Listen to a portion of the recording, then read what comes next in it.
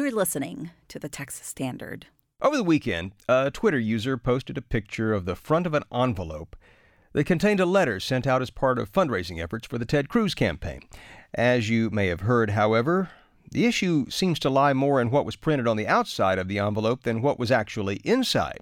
Now, I'm looking at a photo of a typical version of this envelope sent to us by a listener. It features in bold letters across the center, "Summons enclosed. Open immediately."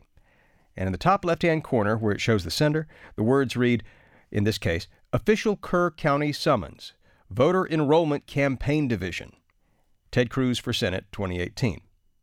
Now, if you got such a letter, you might think you were being summoned to court. Or would you see right through it?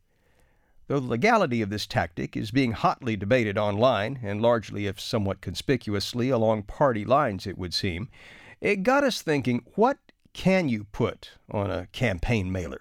Here to talk with us about the do's and don'ts is Kirby Goydell. He is professor in the Department of Communication and the Public Policy Research Institute at Texas A&M University. Professor, welcome to the Texas Standard. Thanks for having me. So in this specific instance, the words "official summons" is used across the front. What's the lowdown on that? Is that okay? Well, there are two answers. One is it ethical? In which case, this is highly deceptive, and it's done for a very clear reason. That is, when you're sending mailings out like this, you want people to open the envelope, and this is a way to get them to open the envelope. There's a literature that suggests that this type of envelope is more likely to be open. So there is some work that's been done around getting voters to turn out, and in terms of encouraging people to participate in the process. And it says if it looks like it's an official document, people are more likely to open it and more likely to follow through. And so campaigns have adopted these types of strategies pretty widely in trying to get people to mobilize to vote or to contribute money.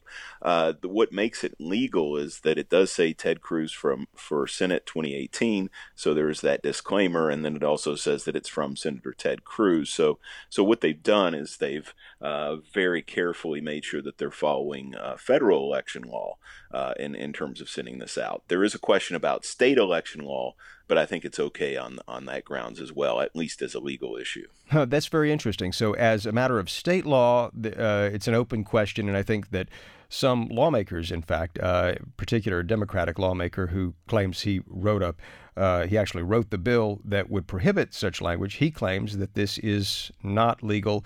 But you say, if I understand you correctly, that according to federal guidelines, it's okay. Yeah, as long as you have the clear disclaimer that identifies where the communication is coming from.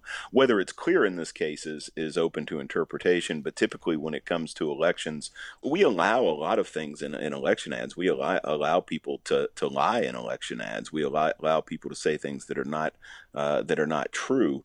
There are people who are questioning whether our election law should allow this, but that's typically been the case, that we have even a wider interpretation of the First Amendment when it comes to elections than even in other periods and in other areas. For example, if this were a commercial campaign and they did the same thing, it would be much more likely to be found illegal. But because it's an election act, it's much more likely to be allowed. But even though that first line it seems to me is problematic, official Kerr County summons. Now, and by the way, this is tailored for the voter. If you live in Austin, you would get official Travis County summons or what have you.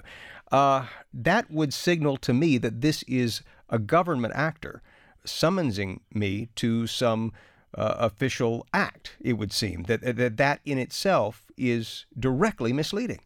Yes, and that's absolutely the intent of this mailing. The intent is for you to think that it's an official summons so that you open it up, even though it is highly deceptive, even though it is ethically questionable as a matter of federal election law. I think they've walked the line. You know, it seems like I recall Ted Cruz getting caught up in an earlier controversy, somewhat similar during the presidential campaign.